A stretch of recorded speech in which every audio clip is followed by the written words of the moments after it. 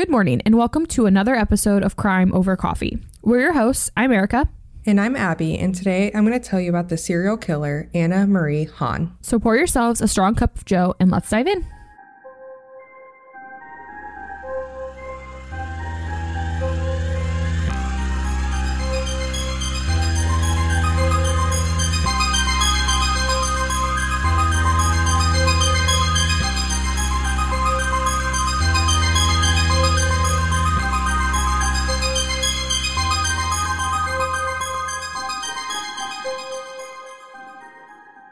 We will continue on with our content for this week's episode shortly, but first we wanted to take a moment to let you know about an opportunity to listen to even more Crime Over Coffee content.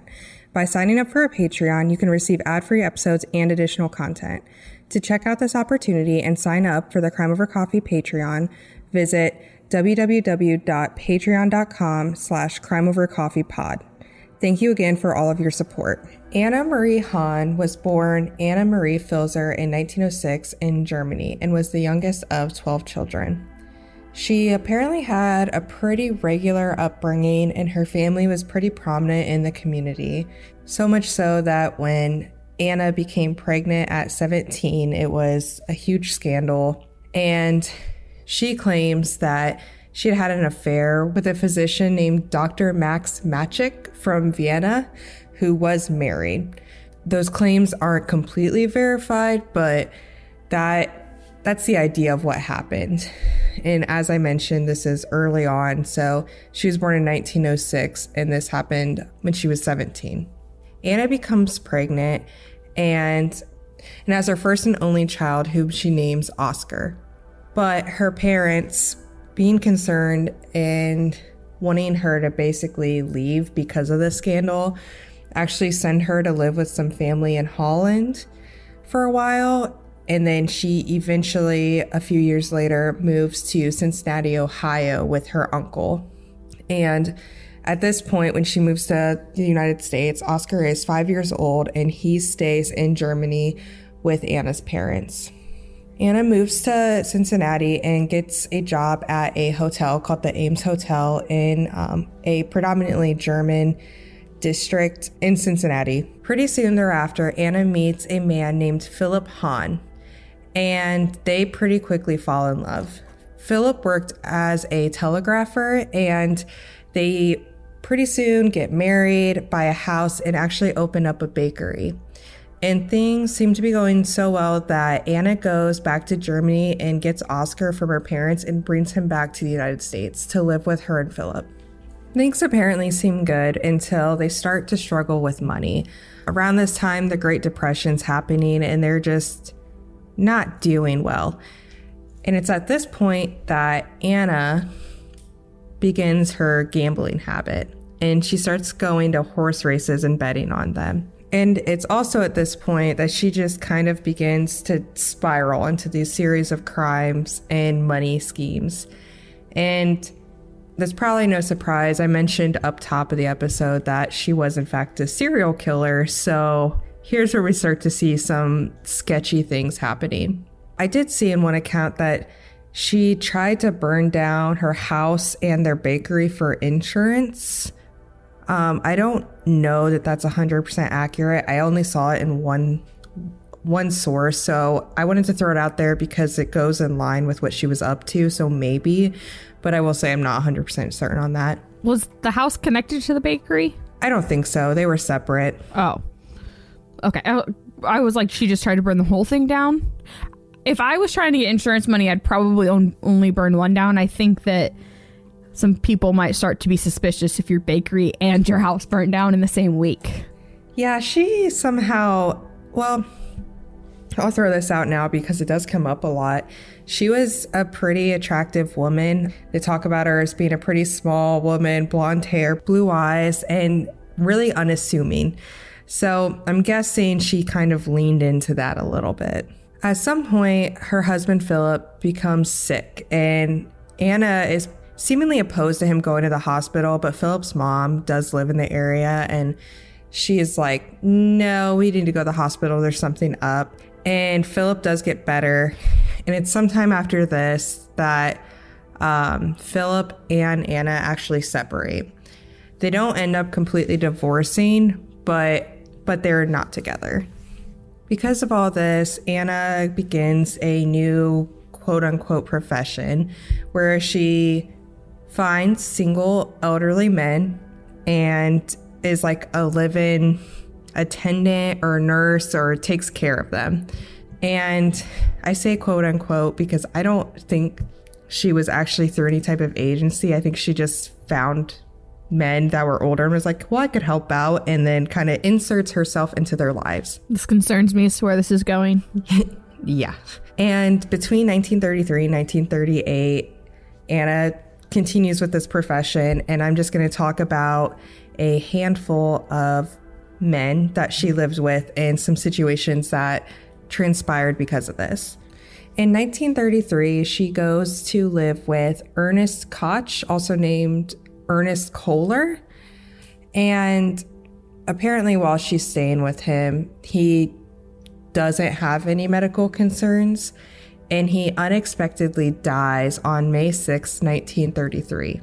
And interestingly enough, before he passes away, he actually signed over his house to Anna. She does claim later on that he actually had cancer and that's what he died from. But nevertheless, a lot of people think it was more suspicious circumstances. That would be my assumption at this point from what I know. From what you've told me, I guess. I don't know anything about this case. Right. She also at some point meets 72-year-old Albert J. Palmer, who is a retired railroad watchman. And she met him in her adventures going to the races and gambling, basically. And she ends up borrowing money from him. He, at some point, starts to get sick and then eventually dies from an illness that is unidentified. This is starting to get suspicious. Maybe just me. Could just be me. Seems a little suspicious. No kidding. Anna claimed that basically Albert, because she owed money to him and she was trying to pay him back, he was being really demanding and wanted her to be his girlfriend, basically, and was threatening her. And way later on, she admits that she actually had slipped rat poison into some oysters that he had, and then he died later on after that. That tidbit comes way later on in the story, but I just want to throw it in here now because there's a lot of people in this story and I don't want to mix them up too much because it'll get a little confusing. But while all this is going on with Palmer before he passes away, she meets George Heiss, and she met him in 1936 in the same neighborhood and area where she lived at the time. And he actually had been a part of a coal company, and he was a coal dealer. And he actually was helping Anna pay back Palmer some of the money that she owed him. She, again, is living with George, or at least there often, and helping him out and cooking for him. And George, at some point, gets a beer that Anna brings him, and he's going to drink it, and he notices some flies that like kind of go towards the beer and like go in it and then die in front of him, apparently. And so he's like, oh, this is weird. And he kind of gets suspicious, and he asks Anna to take a drink of the beer, and she refuses. And he, at this point, is just like, I don't need your help anymore. Like, please leave. I wanted to just like yell at that guy because you said she was cooking him dinner. I just want to be like, nope, don't need it. Just get out of there. Go, run. Yeah. George eventually goes on to get pretty sick, and he becomes partially paralyzed, but he does live. And all throughout this, Anna denies having anything to do with him being sick and denies poisoning him. I'm not surprised but her denial means nothing to me at this point. Another man she meets is 78-year-old Jacob Wagner, who was a gardener in, again, another Cincinnati, predominantly German neighborhood. And Wagner apparently is a distant relative of Anna. At one point, he apparently was getting sick, and this is on accounts from Anna. He's getting sick, and he wrote a check for $1,000 for Anna to take in cash to get him all the stuff he would need to help make him better, basically. However, this check is attempted to be cashed a day after Jacob Wagner mysteriously dies of an illness. And it's pretty evident, and people are pretty sure that she did, in fact, forge his signature. Later on, she claims that she was nervous that he was going to go to police because she had thought that he suspected her of being the reason for Palmer's death, basically. And so what she did was she went and got some poison and mixed it with his orange juice and gave it to him. And unfortunately, he passed away. I think that people should stay away from her. No kidding. There seems to be this trend with people who meet her that they just kind of die. From poison, nonetheless. You know, earlier on, I talked about rat poison and concerns of Palmer passing away. Pretty quickly turns to arsenic poisoning for most of these victims. Oddly enough, with Jacob Wagner's death, he also, in his will, left her a sum of $17,000. That's quite a bit of money at that time. Honestly, if somebody handed me $17,000 now, I wouldn't complain. But like, that's a lot of money. Yeah, and I'll do a little like recap count here in a little bit just to show you how much money and belongings she ended up getting from all of these supposed wills or gifts from these men via them passing away. Another person she met was 67-year-old George Selman, and there's not a lot known about his death. What we do know is that him and Anna had met and he died mysteriously from an illness after Anna had been staying with him and helping him out and cooking for him. And she had somehow managed to get $15,000 from him before his death. How? Does she just like ask nicely? I'm guessing she's charming enough that she's getting money from them. As you guys know, like I mentioned earlier, she would meet these people and they would loan her money to help pay off her past debts. And I think she just ends up in this long line of cons, basically. And I would venture to guess her gambling problem didn't go away at all during all of this. I would assume that stuck. And the last person I'm going to talk about is George Obendorfer, a 76-year-old German cobbler. As I've mentioned, she lived in an area in Cincinnati that was a lot of people who were from Germany. And she convinces George to go on a trip to Colorado with himself, Anna, and Oscar. And this is in the summer of 1937. And what's really odd about this is he ends up passing away when they're staying in a hotel room shortly after they arrive in Colorado. And she somehow ends up with a $5,000 check from him. She's getting a lot of money here. How many guys are we at now? 4 or 5? We're at 5 who died suspiciously from her being around, and 1 who suspiciously ended up very ill and paralyzed. I love how you say died suspiciously with her around. Because I think it's a little bit more than that. But yes, we'll stick with that for now. Well, suspiciously. Of course. She offered to cover the cost of the funeral, and people started to ask questions.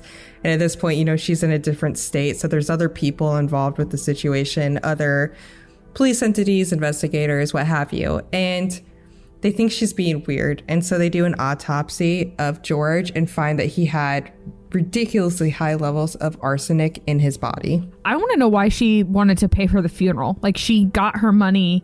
I think it's odd that she decided to stay and pay for the funeral, not just run. Unless that was her way of trying not to look suspicious. I think she was trying to not look suspicious, but at this point, how do you not? She looks very suspicious, but also I think it's weird. I think that made her look more suspicious. I guess I could kind of see her thought process, but it didn't work. Right. And, you know, assumedly she just recently met him and then was offering to pay for the whole funeral. I also think it's weird that she's like on this, I'm going to use the word rampage, to like basically a murderous rampage to like get all of this money. And now she's suddenly, is she feeling some sort of remorse? And so she's like, I'm going to pay for it. Or is that her trying to cover her tracks? But it's weird that she's going through all of this to get all this money. And now she's like, I'm going to spend some of it on this guy I just killed. Or suspiciously died around me. Like I mentioned earlier, I'm going to do a quick little recap of what all Anna has acquired through her, we'll stick with rampage, as Erica said. Aaron Koch, she got his house.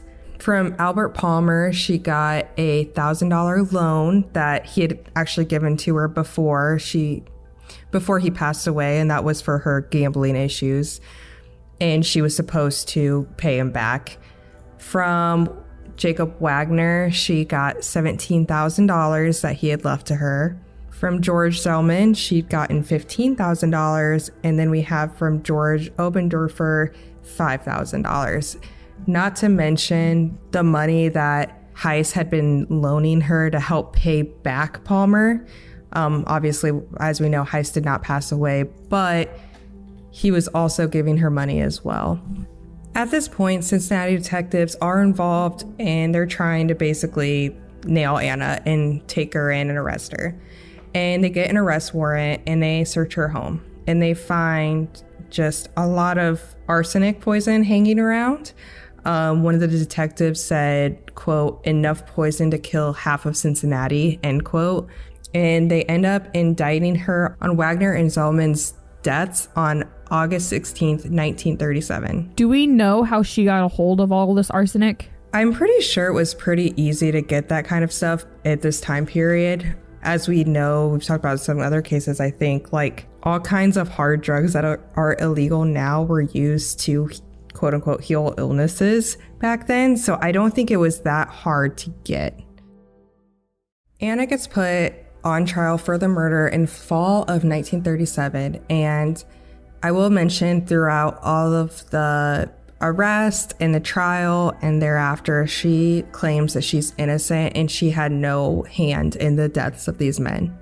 But during the trial, they actually had some scientists come in with, they actually had jars of the organs of the men that she had supposedly murdered and claimed that they found high levels of arsenic in all of them. I don't know how I feel about them bringing their organs into trial. Like, guilty or not, weird, that's just because weird. Obviously that's not really something that happens, but they even like at one point say something to the effects of, we have the bodies of 4 men in here in this corner, and this corner. They're talking about the jars, and it just seems insane. Yeah. Okay, if they must. George Heiss also testifies, and he's the one that got ill after he fired Anna and basically claims Anna did in fact poison him and blames him for his illness. When it's all said and done, a jury of 11 women and 1 man took less than 3 hours to decide that Anna was in fact guilty. And they offered no recommendation for any type of ease on her sentence. She's convicted on November 6, 1937, and on November 10th, she is sentenced to death by electrocution. Anna and her lawyers do try to appeal. They appeal to all the Ohio courts and the U.S. Supreme Court, and all of these appeals are denied. She ends up being put to death by the electric chair on December 7th, 1938, and she was actually the first woman to die in the electric chair in the state of Ohio. She apparently, as I mentioned, was saying up until her death, even when they're walking her into the room with the chair, denying that she'd done anything and saying something to the effect of, is somebody going to help me? I didn't do this, X, Y, and Z. However, what's interesting is prior to her actually being put to death, she had written out a full confession. And she did this, and the reason she did it is because she made a deal with a local newspaper, the Cincinnati Enquirer, that they could publish it in their newspapers, but they were to pay her, and I think it was $6,000 or something like that. But they were going to pay her by putting it in a fund for her son Oscar to have so that he could use it or go to school or what have you. Something that they don't really speak about, that I could find at least, is Oscar in all of this, because I assume he was with Anna through all of this. Philip was not Oscar's biological father, and I know at very least Oscar was with her when she went to Colorado. So I kind of wonder what kind of, like, how involved he was. Not that he was part of the crime, but if he knew what was happening or had any grasp on it. He was 12 years old when she was sentenced, or when she was executed. So, funny you say that. I forgot she had a son. Because you said that at the beginning of the episode, and so then I kind of just forgot about him until you just mentioned him again. I was like, oh yeah, she did have a son. Mm-hmm. I think it was just because there were so many things that I just escaped my mind, but that's got to be something hard for a kid to come to terms with. Do we know anything about what happened with him after his mom was executed? Like who he went to live with or anything? I'm glad you asked that, because I am going to leave us on a little bit of a happier note than what we've been led through this entire episode, at least in terms of Oscar. He did get the money that came from Anna's confession to the Cincinnati Enquirer, and he went to stay with a foster family somewhere else in the Midwest and changed his name. And from what we know, he went on to live a pretty normal life and actually served in the Navy later on. And from the outside, it looked like he ended up doing okay. Thanks to listening to this week's episode of Crime Over Coffee. You can find us on Instagram at Crime Over Coffee or on Facebook at Crime Over Coffee Podcast, where all of our photo and video content for each episode can be found. You can also email us your thoughts and case suggestions at crimeovercoffeepod@outlook.com. All of our sources can be found in the show notes for each episode. If you would like, you can support us by going to anchor.fm/crimeovercoffee. You can also support us by recommending us to friends and family, giving us a good review on Apple Podcast, or subscribing to us on your favorite podcast listening platform. Thanks again, and we'll see you next time.